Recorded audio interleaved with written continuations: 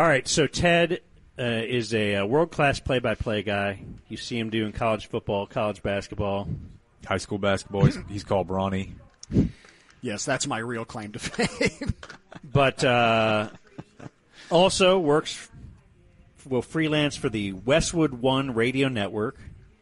A Cumulus station. And they will play your updates. So they employ you for the majors. You will be, just giving your updates for stations across the nation. So this isn't just on our station. This is every major market, certainly a lot of minor markets. You are on the air somewhere giving these same updates. But because you're from here and because you're awesome, you work in Easter eggs just for us for the Ticket P1. And you had been doing this for years. I think you went away from it for a little while, like, hey, I think I've done everything. But then we were at the compound, and we're all very fired up as we're hearing little comments about things that happened at the compound the hour prior. So that was amazing. I was chatting with the P1. I was like, yeah, is the bit played out?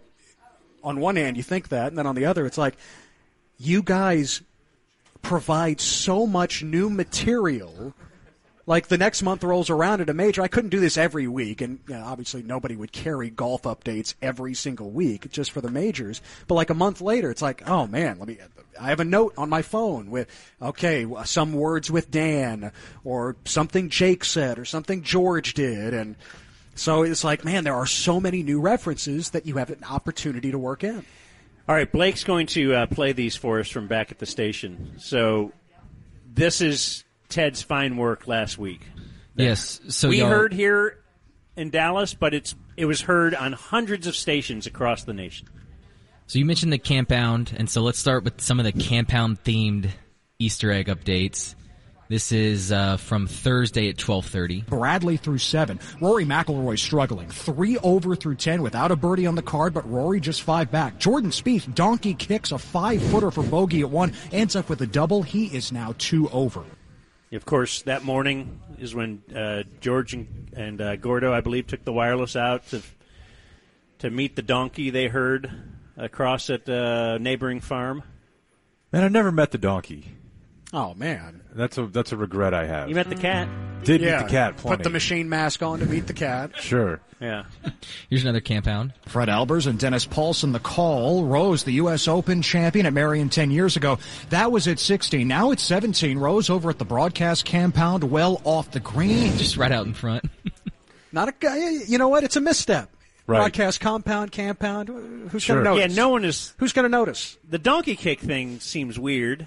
No, I mean, you say that, but I don't really follow golf that closely, and if I were just casual sports listener in Duluth, Minnesota, I might hear that and be like, oh, Speed, that doesn't sound good. He donkey kicked it. Yeah, and you hear terms like that in sports all the time. You might think, that must be a term they're using. Exactly. That's right. Yeah, of course. This you'll get if you follow Jake on Twitter. This was, Ted, I think some of your finer work. The rain has picked up, by the way. We'll have even more rain tomorrow.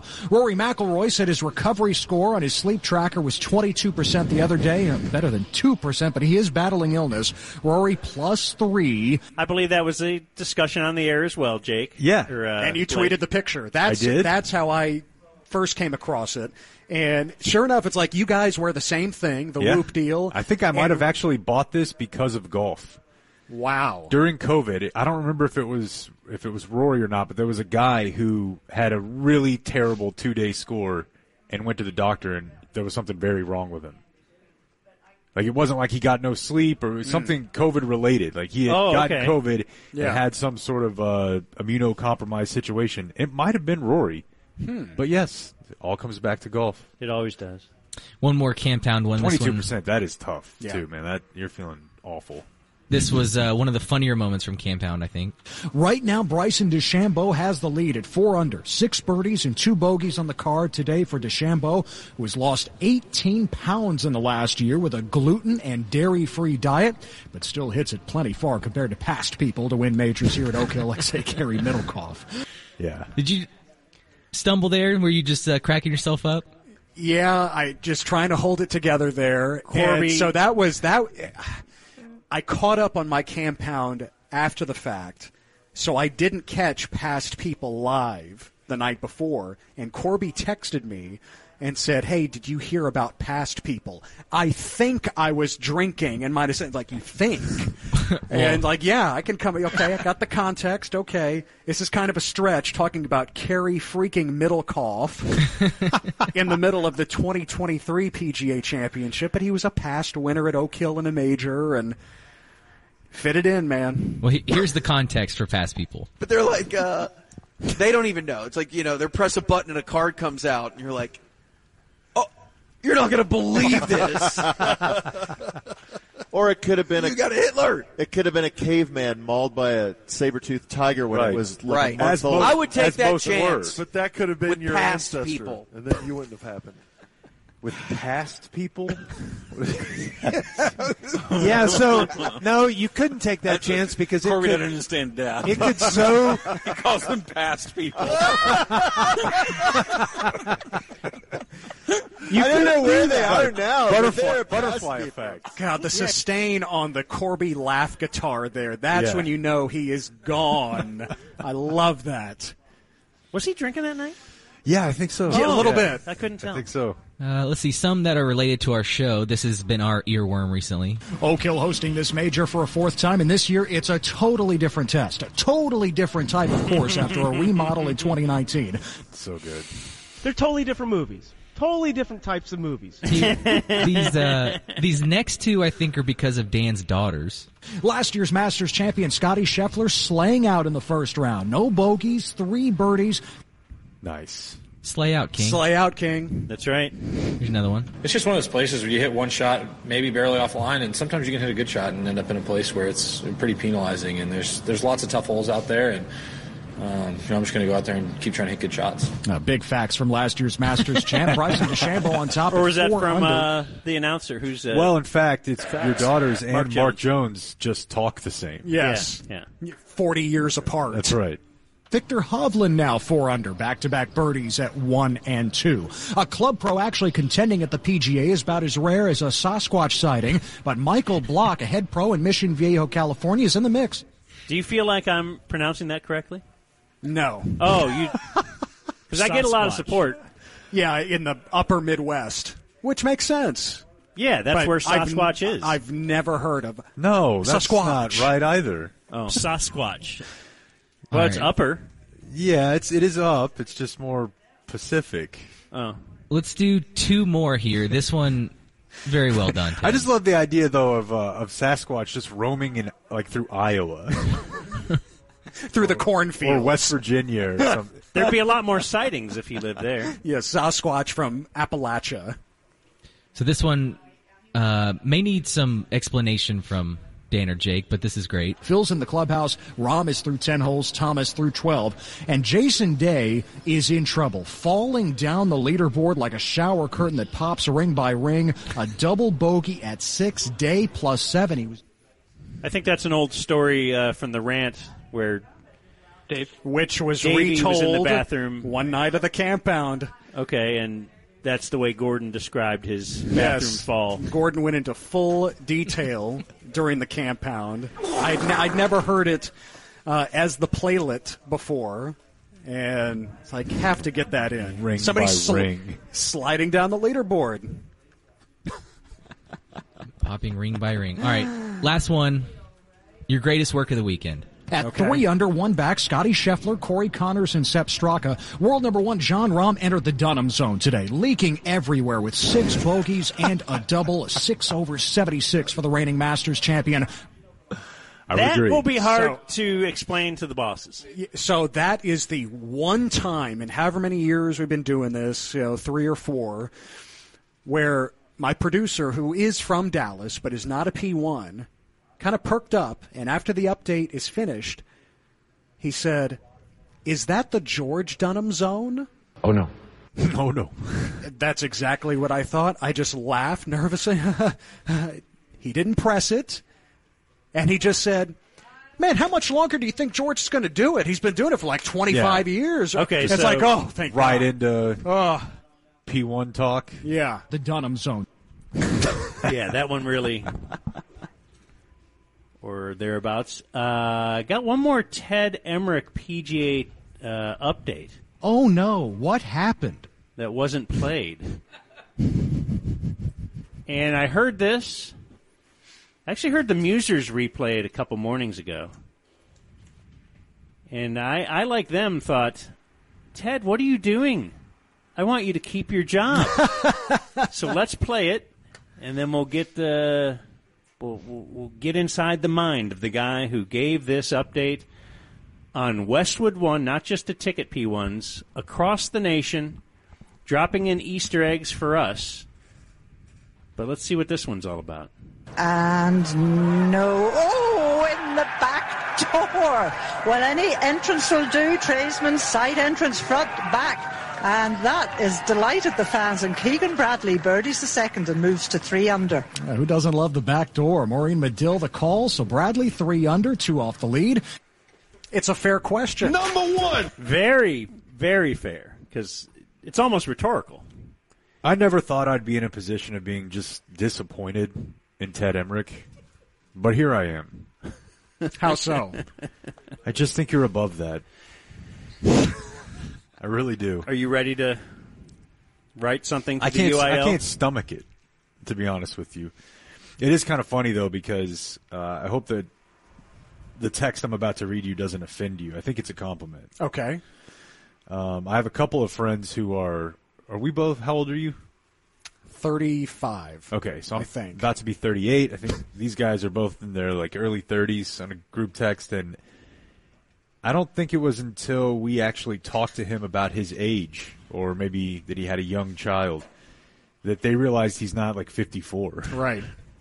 I get that a lot, and I'm flattered by it. Because he just has the sound of gravitas for sports. You have a demeanor, an aura. Yeah, it's very grown up. Yeah. And it has here been in my shorts I've known and Revolver Brewing T-shirt. Yeah, But a lot of it's- gravitas. But it's about You have just a smooth delivery. That's right. You have the Not feeling too of high, someone not who's too been low. on the air Yeah. for 40 years. I don't call you people know. Bork and Corgi. right. So yeah, that comes up a lot. People are like, man, I can't believe he's not been doing this for 35 years.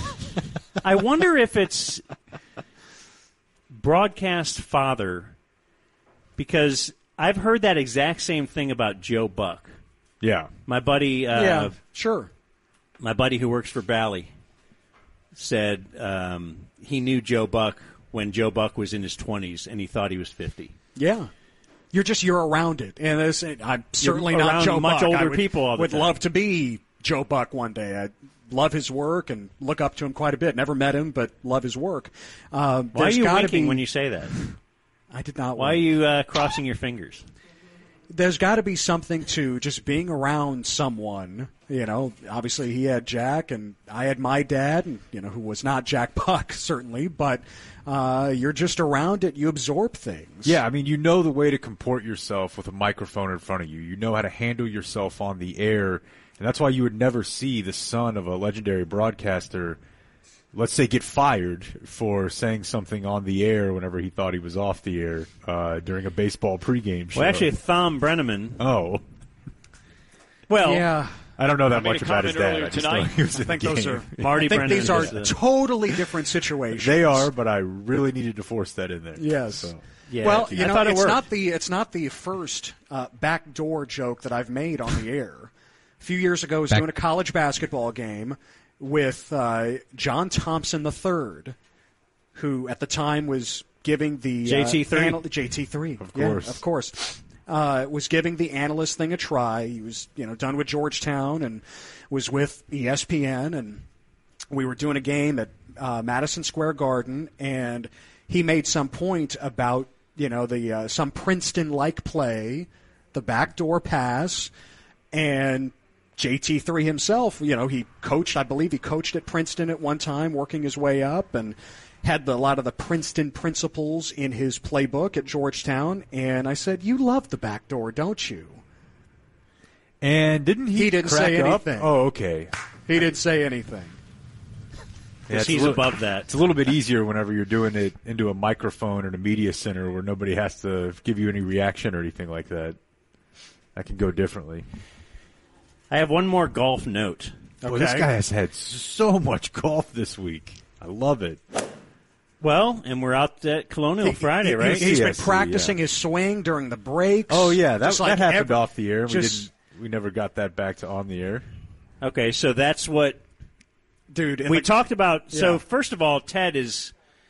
You look like John Travolta in Pulp Fiction. To me, just because... Why? I'm used to seeing you dressed up, and now you're wearing a T-shirt and shorts. Yep. And so it's like, you ever see your teacher not in school? Oh, and yeah. Like, you're kind of... It's jarring a little bit. I mean, it was even shocking for me during lockdown when he was putting out pictures of himself doing games from his house where he had the Dale set up, where he was wearing like swim trunks underneath his underneath his suit business coat? on top. Yes. Yeah. Yes. You can get away with that when you're doing games from home. I was asking you, what do you wear, when you're covering the tournament? Yeah. Do you have to dress nice, or if you're at a golf course? And we were just talking about the fact that we've brought up before. It is a place where people covering the sport dress like people playing the sport. Right. Fans. I mean, imagine at a In fact, the only... Yeah, I mean, think about it. It's got to be the only sport where the media members dress like the athletes that they're covering. Like, imagine, Jake, you said it, like John Machota, showing up in, shoulder pads and a helmet, to cover a Cowboys game, right? Eye black.